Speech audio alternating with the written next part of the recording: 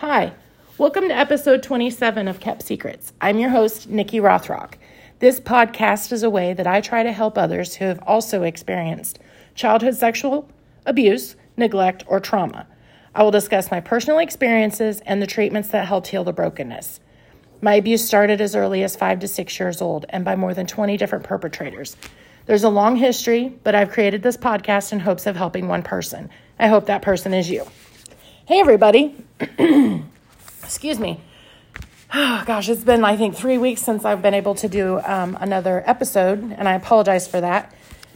My husband has been home, and I'm kind of a weirdo, and I need to have privacy when I'm doing this, because if not, I feel like he's over there making judgments and, playing his video games, but he says he can't hear me, but he can. Anyway, so he's outside mowing the yard right now.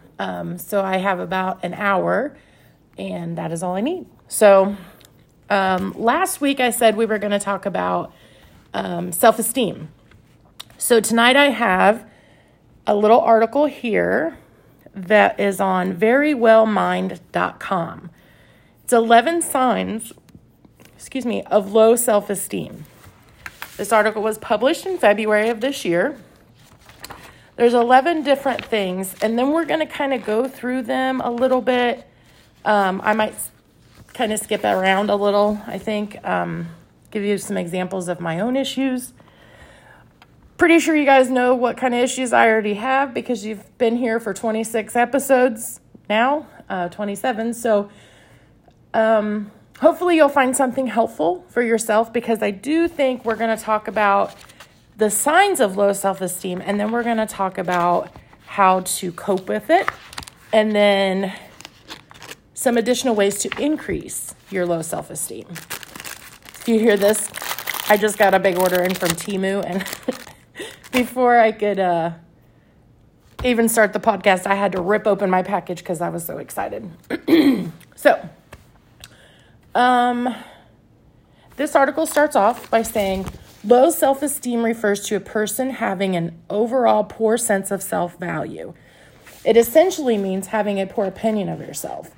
Low self-esteem can encompass a range of factors, such as your sense of identity, self-confidence, feelings of competence, and feelings of belonging. Self-esteem is about more than just generally liking yourself. It also means believing that you deserve love and valuing your own thoughts, feelings, opinions, interests, and goals. It can also play a role in how you allow others to treat you. Having self-esteem not only impacts how you feel about and treat yourself, but it can even affect your motivation to go after things you want in life and your ability to develop healthy, supportive relationships. It plays an important role in a variety of areas in life, which is why having low self-esteem can be such a serious problem. Having low self-esteem means that you often think negatively about yourself, judge yourself badly, and lack confidence in your abilities. Man, I feel like they wrote this article about me a little bit. So there's some signs of low self-esteem. While not a mental illness, poor self-esteem can still affect a person's thoughts, emotions, and patterns of behavior. Sometimes its signs can be fairly apparent. Other times, low self-esteem symptoms are much more subtle. For example, some people with low self-esteem talk negatively about themselves, while others go out of their way to make sure others are pleased with them. In either case, a lack of personal worth and value can have a negative impact on life and wellness. Some common signs or symptoms of low self-esteem include lack of confidence. So there's 2, 4, 6, 8, 10, 11. So you've got 10 fingers. I want you to put up a finger for each one that you can identify with. Number 1, lack of confidence. Boop. Number 2, external focus of control. Sure. Number 3, negative social comparisons. Ding, ding. That's me for sure. Trouble asking for help. Worry and doubt, definitely. Difficulty accepting compliments, for sure. And I have something funny to tell you about that one. Negative self-talk, definitely. Fear of failure, definitely. Poor outlook of the future, maybe. Lack of boundaries, used to definitely be that. Being a people pleaser. I think I'm going to put up 2 fingers for that one. So, you could also find online self-esteem tests to help determine whether your self-worth may be low. For instance, the open source psychometrics projects offer free assessment to versions of the Rosenberg self-esteem scale, which is a test used to measure self-esteem in research. So you could even Google the Rosenberg self-esteem scale if you wanted to. So going through this list, poor self-confidence. People with low self-confidence tend to have low self-esteem and vice versa. Low self-esteem can play a role in causing a lack of confidence, but poor confidence can also contribute to or worsen poor self-esteem. I kind of thought they were the same, so this is interesting. Being confident in yourself and your abilities allows you to know that you can rely on yourself to manage different situations. The self-trust means that you feel comfortable and confident navigating many different things you might encounter in life, which can play an important role in your overall well-being. Finding ways to gain confidence in yourself and your abilities can be helpful. Acquiring and practicing new skills is one tactic you might try. This may even help reduce feelings of anxiousness as research connects a lack of confidence with higher anxiety levels, especially when under stress. So I guess I always thought that self-esteem and confidence were the same thing. So this is helpful in knowing that your self-esteem is kind of what propels your confidence. So if you don't have good confidence in your decisions, then that could contribute to your low self-esteem because you think, well, what's the use? I'm a big loser or whatever. I can't do anything right, stuff like that. So I kind of get that now. The next one is lack of control. People who have low self-esteem often feel that they have little control over their lives or what happens to them. This can be due to the feeling that they have little ability to create changes in themselves or in the world because they have an external locus of control. I thought that was a typo earlier, but it is locus, L-O-C-U-S. They feel powerless to do anything to fix their problems. Research has found that in situations where people have little control over what happens, having higher self-esteem can help relieve some of the negative effects of this loss of control, which ultimately benefits mental health. If you feel like you have no control over your life or situation, finding ways to improve your self-esteem may be helpful for your well-being. So this is interesting because for my own, I said I had something I wanted to tell you guys. Difficulty accepting compliments. I'm not sure. I haven't really looked too far ahead on this. Sorry, more teamwork stuff. Got to move it. Sorry. So difficulty accepting compliments. A long time ago, after my first treatment session with Beth, when I was up until I was like 16 or 17. So I was probably 20, 21 when I had this therapist. Her name was Bev. She was trying to work with me on self-sabotage and my confidence in taking compliments. So if my BFF is listening, you're going to find this part super funny because we talk about it a lot. Like whenever there's a compliment given to me and I just kind of brush over it. Like if somebody's like, "Ooh, I really like your haircut." And I'm like, "Yeah, thanks, but..." And then I say something negative to counter that.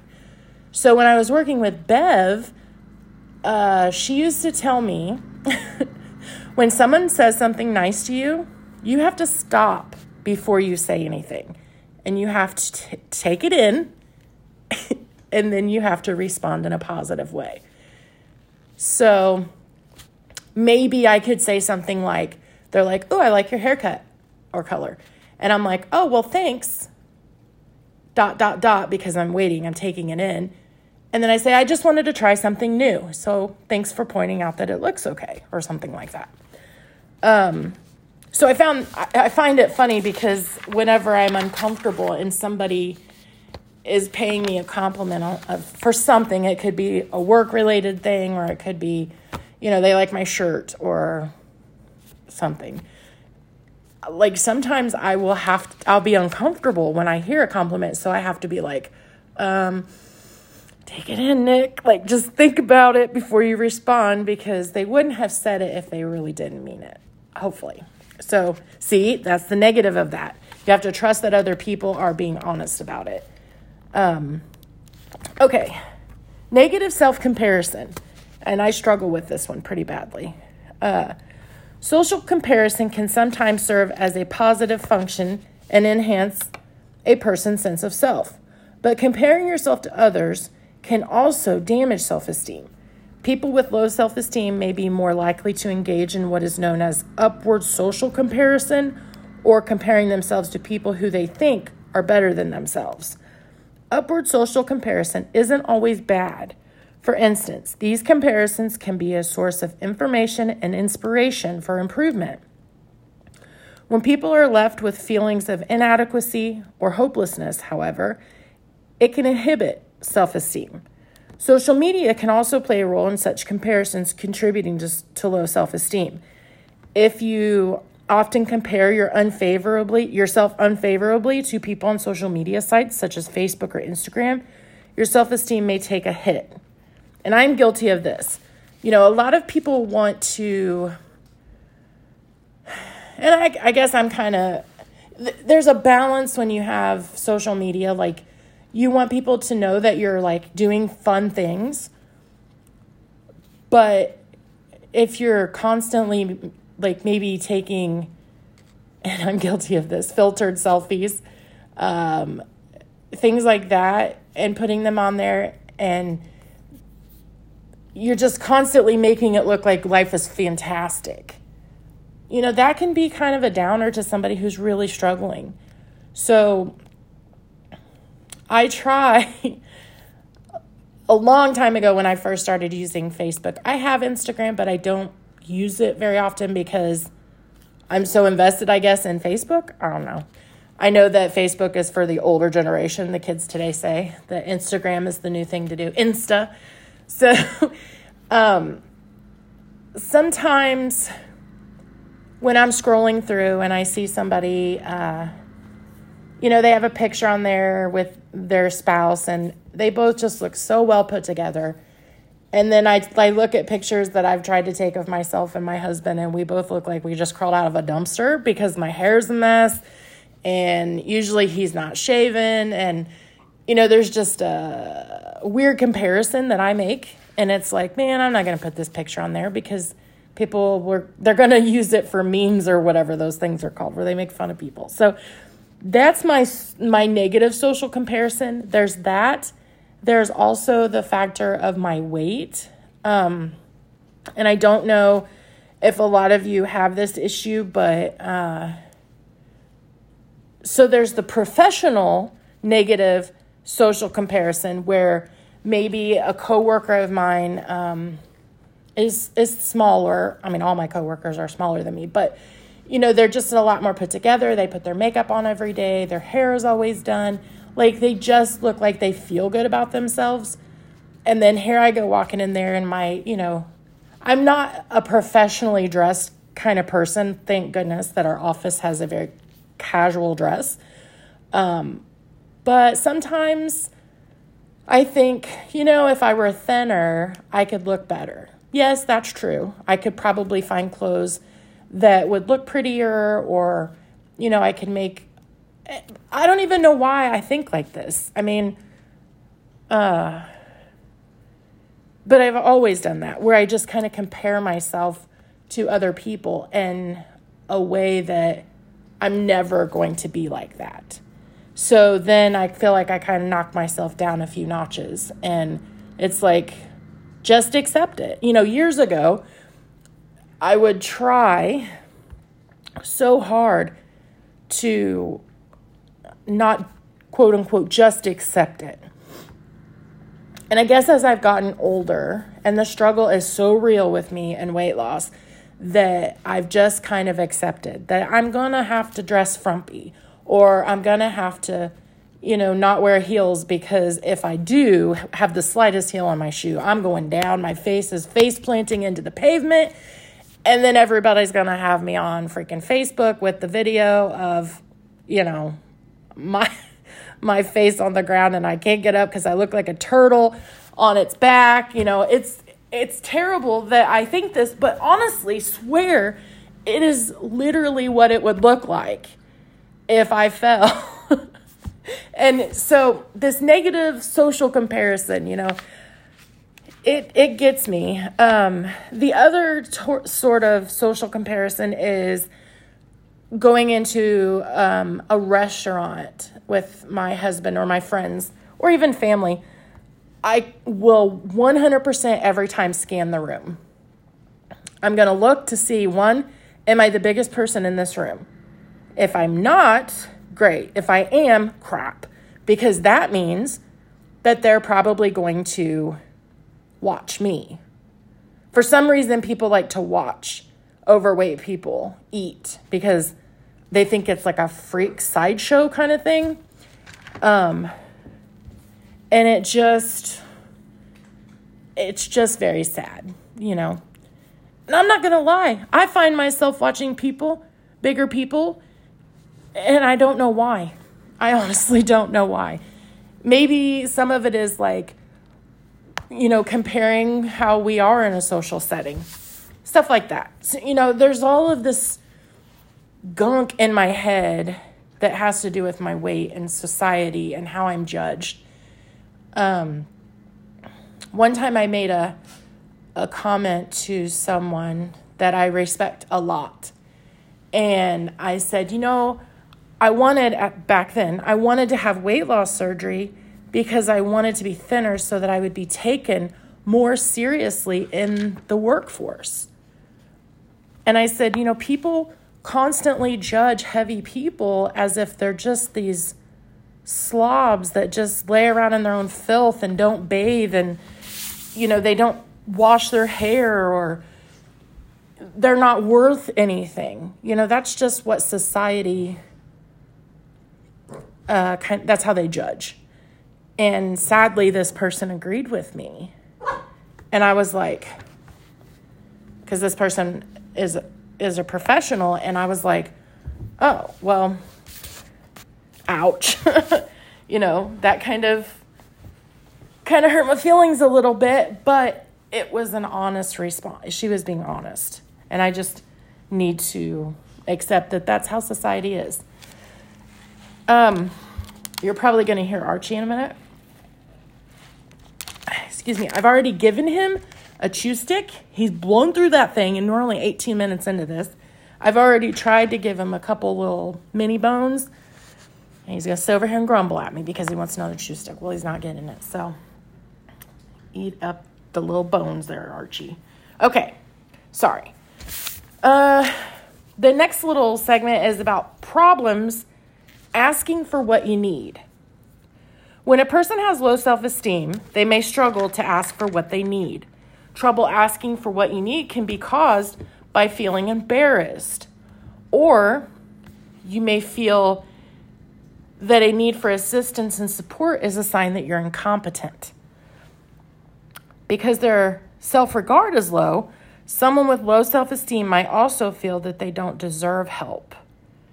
They don't prioritize their own desires, so they struggle to assert themselves when they're in need. Ugh. I don't really think that this is an issue that I personally have. I can see how it would be an issue, though.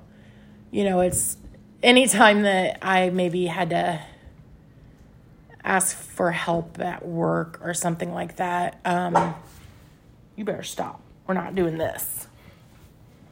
Excuse me. Now, it's not an issue at work, really. And at home, it's not really an issue for me. So, not that this podcast is all about me or anything, but if you have problems asking for what you need, it could be because of your self-regard is low. And I think we'll talk more about that in a little bit. Worry and self-doubt. Even after making a decision, people who have low self-worth often worry that they've made the wrong choice. Shh, stop it, you weirdo. They doubt their own opinions and may defer to what others think instead of sticking to their own choices. This can lead to a great deal of second-guessing and self-doubt. This makes it harder for people with low self-esteem to make decisions about their lives. So I do have an issue with this one. Or not an issue, but I can relate to this. Sometimes I think, did I make the right decision? Whether it be helping a relative, mainly my brother. Because, other people might think badly of me if I don't. However, if I do, it could be bad for my marriage because it is a line in the sand that I cannot cross. And it has been determined that if I even step up to the line, that's a bad thing. So I do worry about my decisions a lot. Not as much as I used to. When I decided to drop out of graduate school in 2012, I just had this horrible feeling of, first I had the feeling of relief because I didn't have to fuss with it anymore. It's a lot of work. It was a lot of time. But then I also had that feeling of, am I making the right decision for my future? And at that point, I had just started working where I am now. And didn't really know if I would have a future in that company or not. So there was a lot of am I making the right decision? Do I really want to go into mental health and addiction stuff? Or do I want to stay in finance and accounting? And to be honest with you, at the time I was looking at the annual income of a social worker versus an annual income of a financial person. And there was really that alone would have made a good decision. I did the right thing because, however, and here I am second guessing my decision now. And I know I told you guys last time that I am thinking about finishing my master's degree. And a lot of that is just because I hate that feeling of not completing something.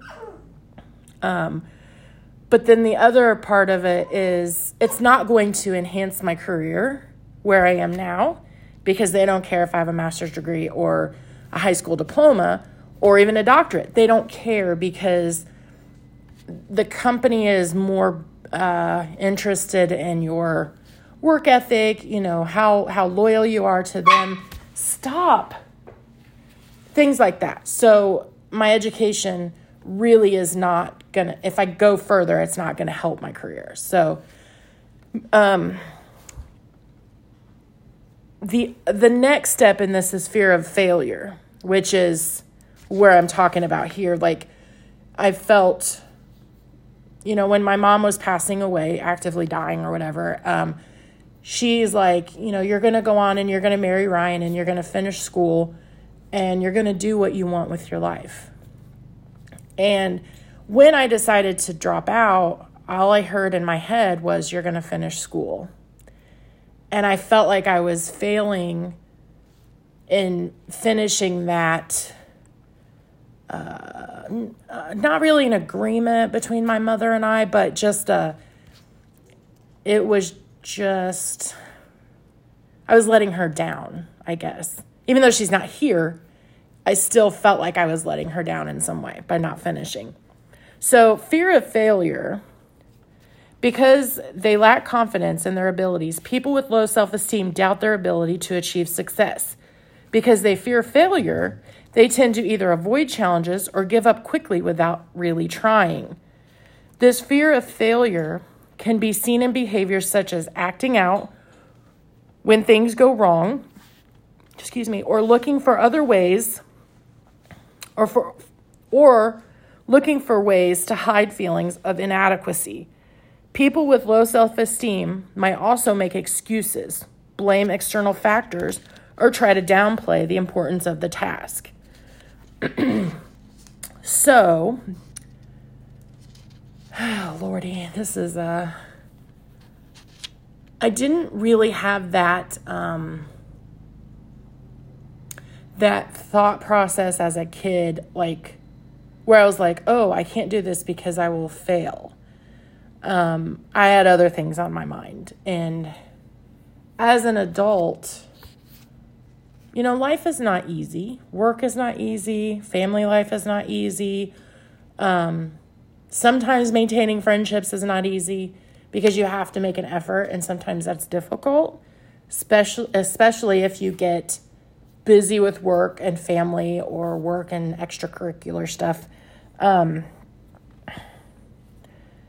So I don't really know where I was going with that. But so the next one, if I think about it, I'll let you know.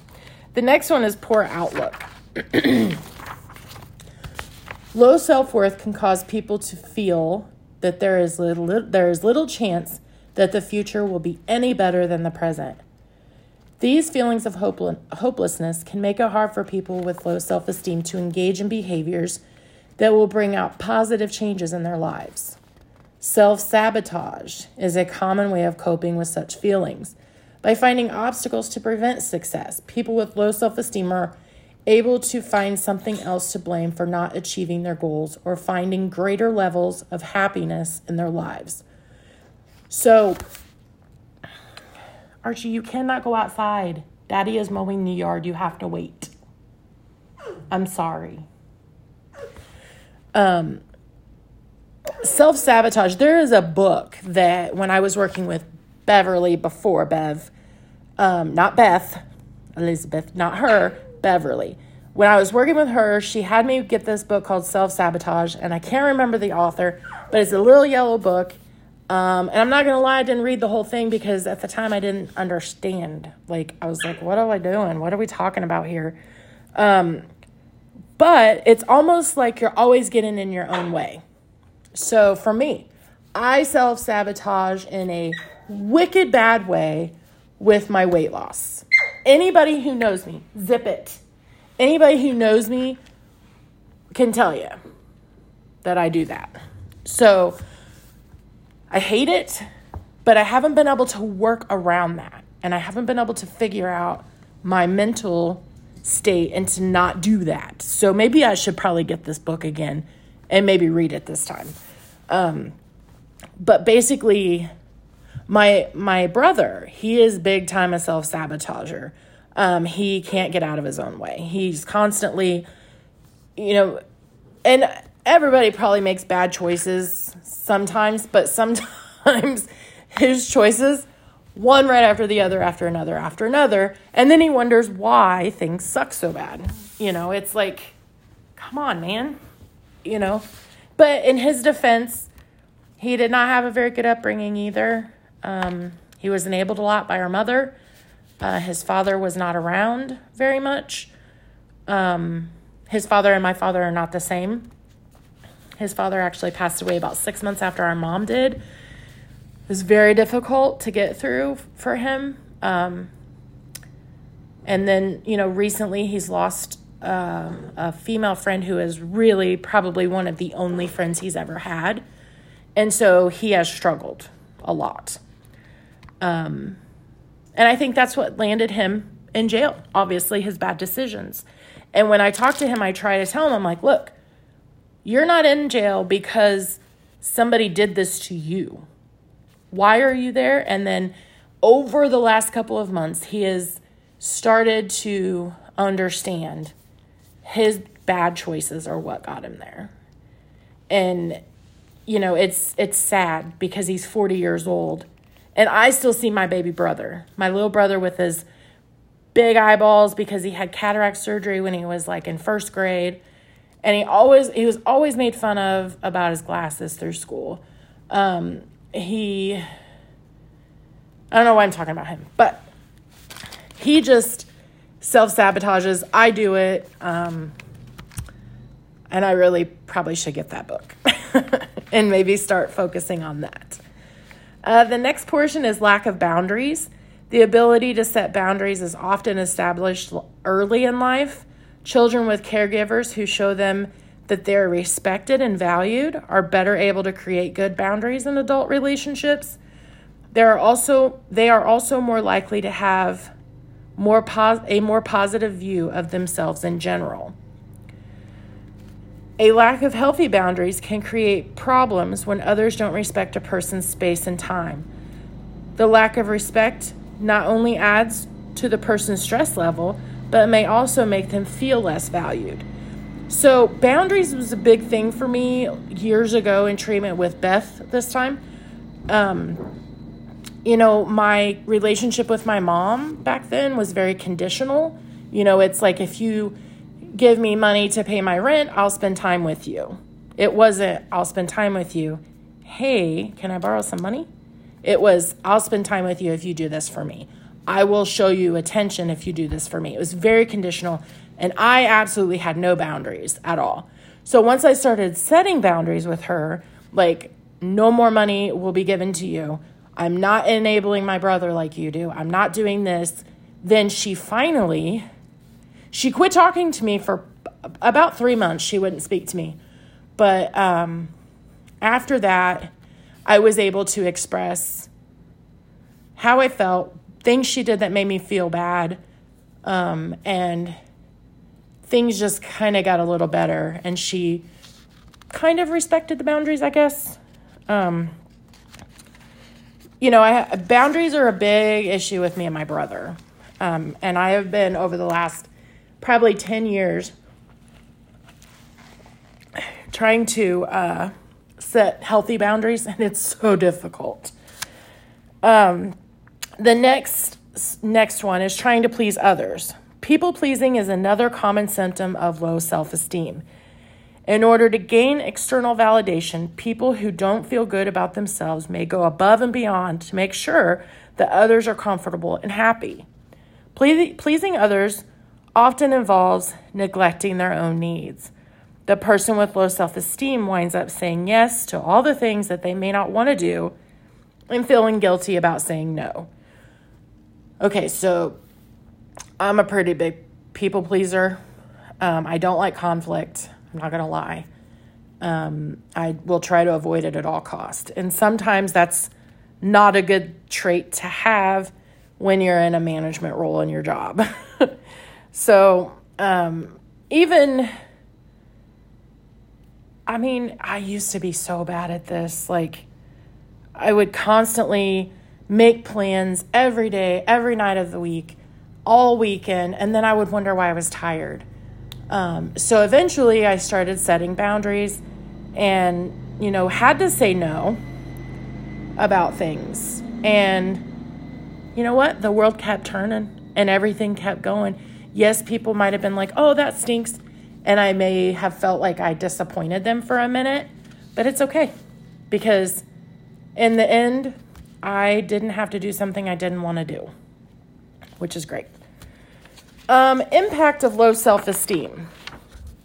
Research suggests that there are numerous effects of low self-esteem. For instance, having lower levels of self-esteem is linked to a number of mental health issues, including anxiety, check. Eating disorders, check. Emotional distress, check. Internet addiction, panic disorder, risky behaviors, social anxiety disorder, substance use, and stress. It's really interesting that internet addiction is on here. It could just be looking at your phone all the time, and my husband is so mad at me.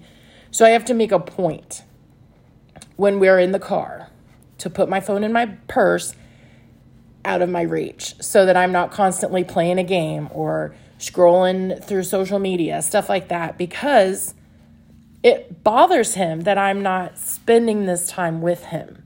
And it's that way at home too. You know, I do these things on my phone that just are kind of like mind-numbing stuff, like certain games and stuff, just because my brain is like mush when I get off work sometimes.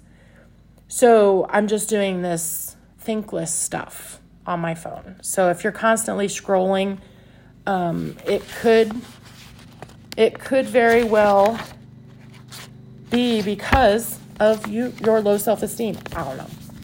I'm not a doctor, so low self-esteem may even play a role in the development of certain mental health conditions, such as depression. My husband's outside mowing. I'm sorry. Research has also shown that people with low self-esteem are more likely to be at risk for suicidal thinking. Another effect of low self-esteem is that you may find it more difficult to achieve your goals and form healthy, supportive relationships. It might also make you more sensitive to criticism or rejection. Where someone with high self-esteem is likely to be able to shake off negative feedback, someone with poor self-value might take it more personally. Girl, that is me. This can also make people with self-esteem issues more likely to give up when faced with challenges or obstacles. Research has found that people with low self-esteem often engage in behaviors that are designed to preserve their limited self-worth. Actions such as acting sad or sulking are used to garner support from others. Wow. You know, my husband does this. When I make him mad, he will just flat out ignore me. He won't say anything. And it's so obvious. It is so stinking obvious when he's mad at me about something. I have to badger him. I'm like, what's wrong? Nothing. What's wrong? Nothing. Why are you being a sappy, sulky, silly butt? You know, I'm like, and then I have to really pester the crap out of him to get him to finally open up and tell me that maybe I hurt his feelings. And I'm like, okay, I apologize for hurting your feelings, but, you know, you could have just said 2 hours ago that I hurt your feelings instead of making me sit here and badger the crap out of you for 2 hours because you had a bad attitude. Anyway, he does that. It cracks me up because sometimes when he gets mad, I just have to laugh. And he does the same thing to me. Like if I get mad about something, I'm like, that wasn't very nice or whatever. And he'll just look at me and be like, really? I'm like, what? And then we just go on. Like it's playful and I'm not dismissing how he feels. You know, I'm like, well, what did I do that made you mad or upset you? And then we talk about it and then everything is fine. Isn't that weird how communication works? Okay, so causes of low self-esteem. What causes lower self-esteem in some individuals? That was a question. Several factors could be at play, some of which include brooding or being preoccupied with dark or sad memories or thoughts, engaging in negative self-talk and self-criticism, having a mental health disorder, low levels of resilience, maladaptive coping skills, rumination or obsessively thinking about one thing. Specifically, social media can have negative effects if it is used as a way to measure your popularity or likability. Ooh. But if you use social media to share your interests with like-minded individuals, its impact can be more positive. That makes sense. You know, I like sloths, you know, little furry creatures with the little claws, you know, like 2 or 3 toed sloths. You know, I constantly post pictures. Like I've been to Honduras twice just for the sloths. I went to, you know, that Tiger King docuseries that happened during the pandemic. One of the guys on there was from Indiana. He was, I cannot remember his name, but he was in southern Indiana. And for my best friend's birthday, myself, a coworker of mine who's my friend, and my best friend drove to this sanctuary, and I got to actually hold a sloth there, and we got to see like the tigers and hyenas and things like that. It was beautiful, but it's just funny because it was on Tiger King, and now the guy is on the run because I guess people went after him later. So anyway, my point of that whole story was that, I could post pictures about sloths on Facebook or Instagram and my friends are like, yay, good for you. But I can also post them in groups of like, I love sloths or whatever. And you get all these likes because these people also like sloths. So then that's kind of cool because you're like, yeah, you see how cool this is? Like, the racetrack stuff that I like. People are like, man, that's so dumb. I even had a coworker tell me yesterday that it was stupid. And I was like, you're stupid. And we laughed and went back to our offices. So, but I can be friends with other people at the track and we can we're like-minded in that, our interest in that. So it's kind of fun that you can have a conversation about something that you enjoy with someone else who also enjoys the same thing. So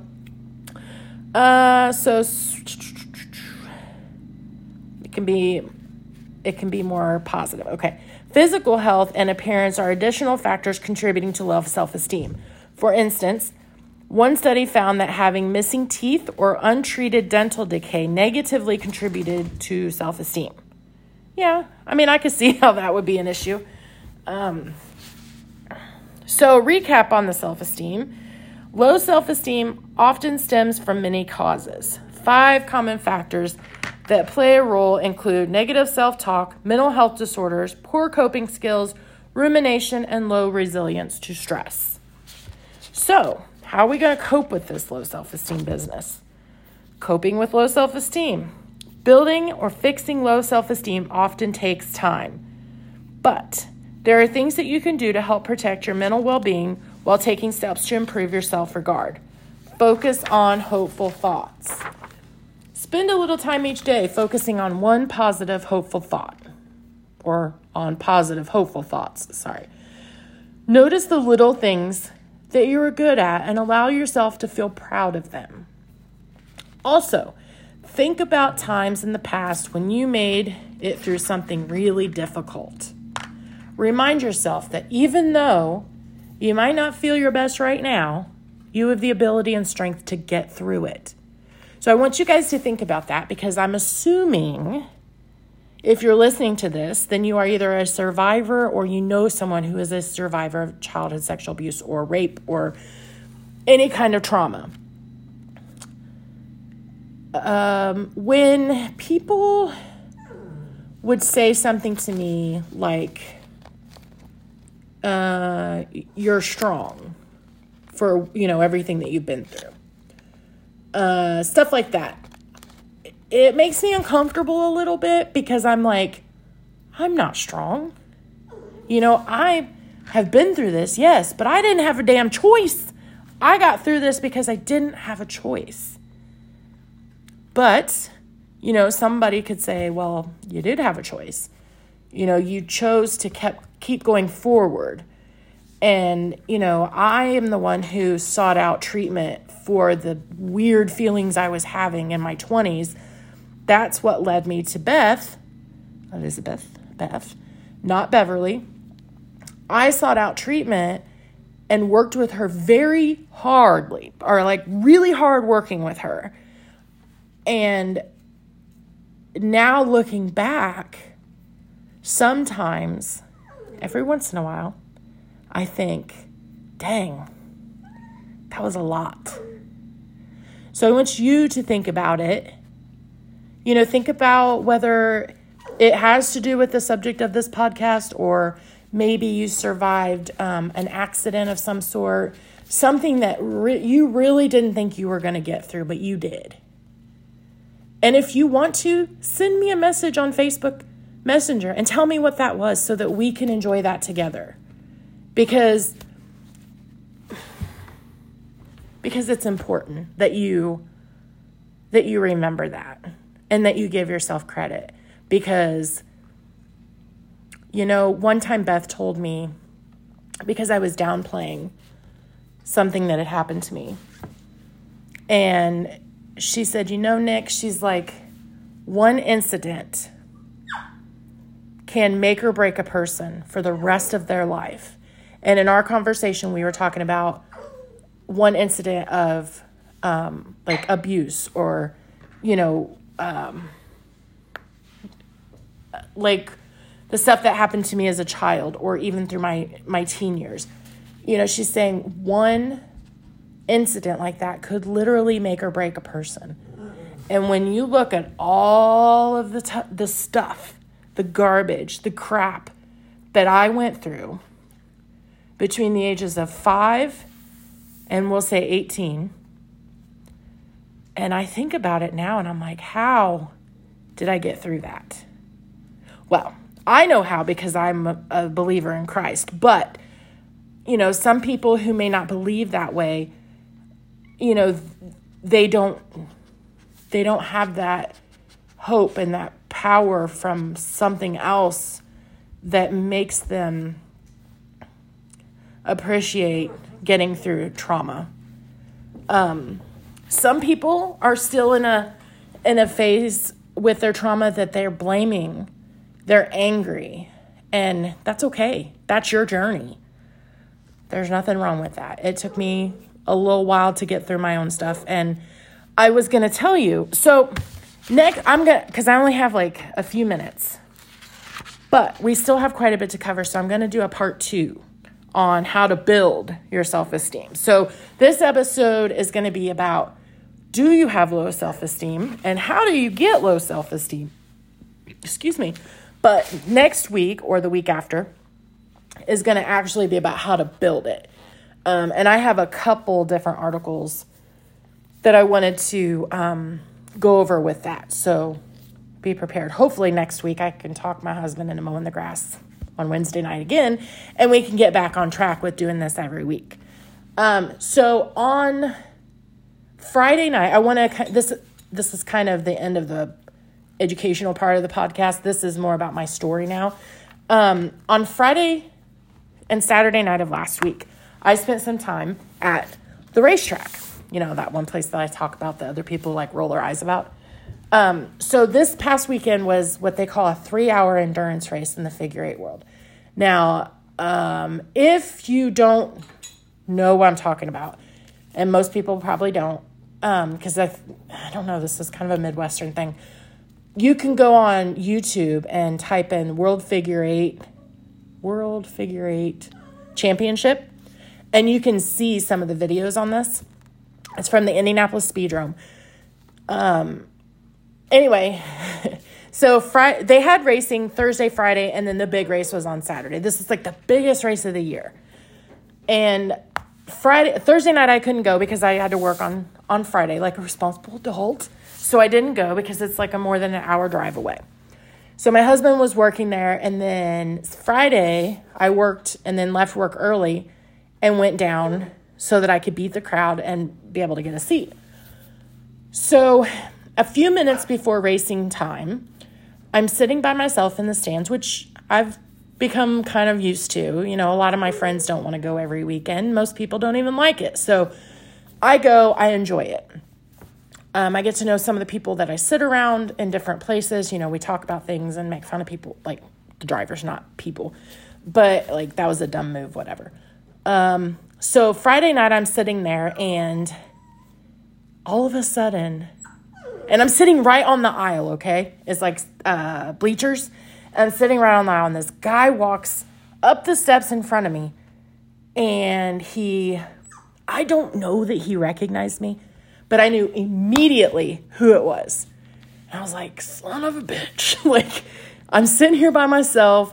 I'm in the snake pit. Like, not really, but, you know, I instantly was like, okay, well, I peeled this was a friend of Tom's, and someone who was not favored in my childhood. Like for me, he was not a really good influence. So anyway, I'm sitting there and I got anxious. I texted my husband, who was right across the racetrack from me. And I'm like, so-and-so is here and I can't believe it. Like, how did I was just like, so-and-so is here, blah, blah, blah. And he's like, are you okay? And I was like, yes, I just have to get through the anxiety. Now, I didn't bring any of my anxiety medications because I was excited. I was so excited about this race. And, you know, I had been there for a long time. And I didn't have run-ins with these people that are from my past. So long story short, I'm sitting there. I pick all the nail polish off my fingernails. I might have had a cigarette or 2 or 3 because when I'm there, I might smoke. I don't know. My best friend does not really approve of this, but I understand.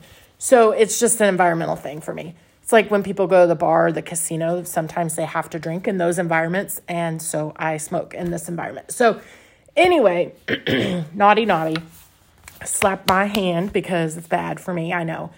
So anyway, so I'm sitting there and I'm already anxious and I'm like, crap. A few minutes later, another guy walks up the steps. And what caught my eye was the woman in front of him had a really cute handbag. And I was like, oh, that's really cute. And then I looked up and I was like, oh, snap. Here we go. This guy number 2, actually testified against me in court. Not really against me. He actually was a character witness for Tom during his sentencing hearing. And this guy number 2, was also abusing his stepdaughters. Years later, he ended up going to jail for it, only for one of the girls, not 2. And so while I'm sitting there, I'm having all of this post-traumatic stress stuff popping through my head like movies.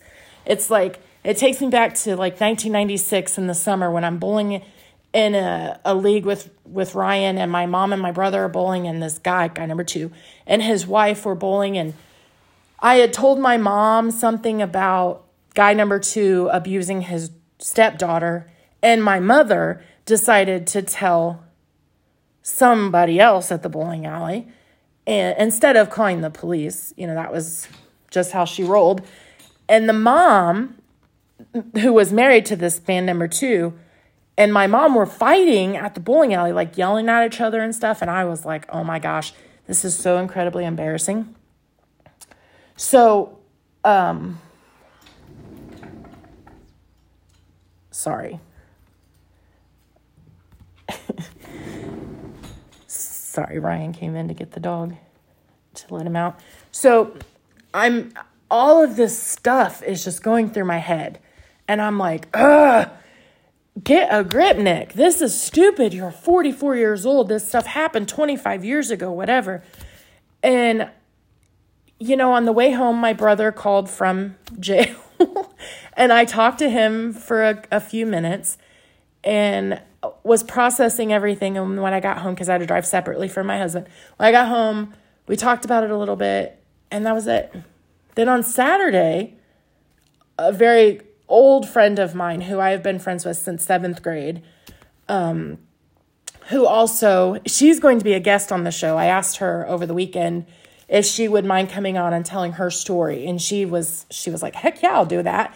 I mean, she has a really powerful story. So we just have to set up a time to be able to record the episode with no distractions because she has a couple kids and I just got to set up a time when she can come over. Anyway, so Saturday night, we're sitting there. There's like 2 hours before the race even starts and the place is packed because people are coming from everywhere. And I think there was like 15,000 people there, which is amazing to think of all these people. But I was chatting with her about the night before and about feeling stupid because I was reacting to that. And she's like, Nick, that's just the trauma. And I'm like, I know it's the trauma, but dang, it's been so long and I've worked through it. She's like, that's the PTSD. I'm like, I know. And it was really helpful for her to be able to say that and for me to be like, okay, that's what it was, which I knew that's what it was.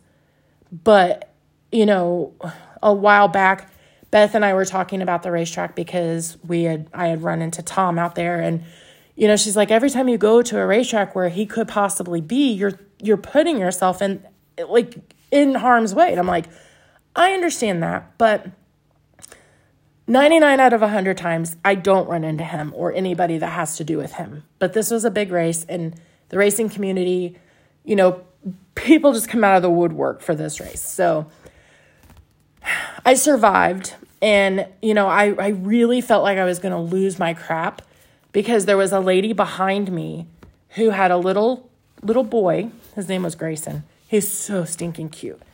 Well, she is saying things like, I only have a couple minutes, so I'm going to probably abruptly end this. But she was like talking about how the little boy has said the word damn. He's like 2.5. And she's like, I can't effing believe that. And I'm like, really? Like, seriously? You can't understand why your son picked up this language when every other word that comes out of your mouth is the F word? And like, I was in a mental place, and I was in a kind of like a protect the kid mode. And I don't know why I got like that, but,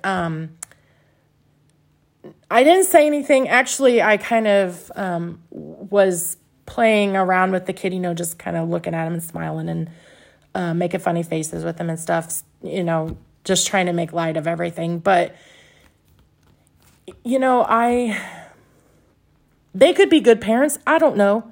But the way that she behaved, and the father was very loving toward the child, but she was very like, F this and F that and F her and him and blah, blah, blah, blah, blah. And I was like, oh my gosh, that poor child has to grow up in this. Now that's what I grew up in.